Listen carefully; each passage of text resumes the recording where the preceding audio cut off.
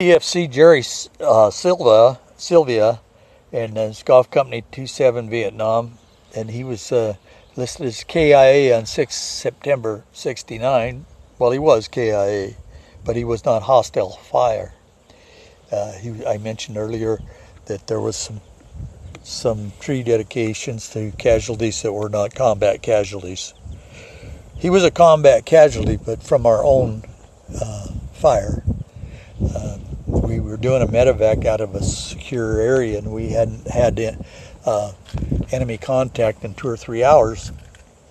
And I called in the medevac and told them that we were completely secure, and I'd pop a smoke in the middle of our perimeter, and that's where they were supposed to land.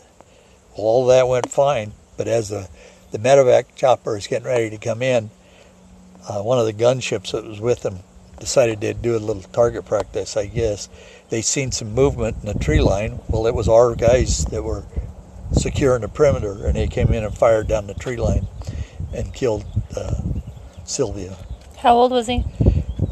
Probably, I think he was 19.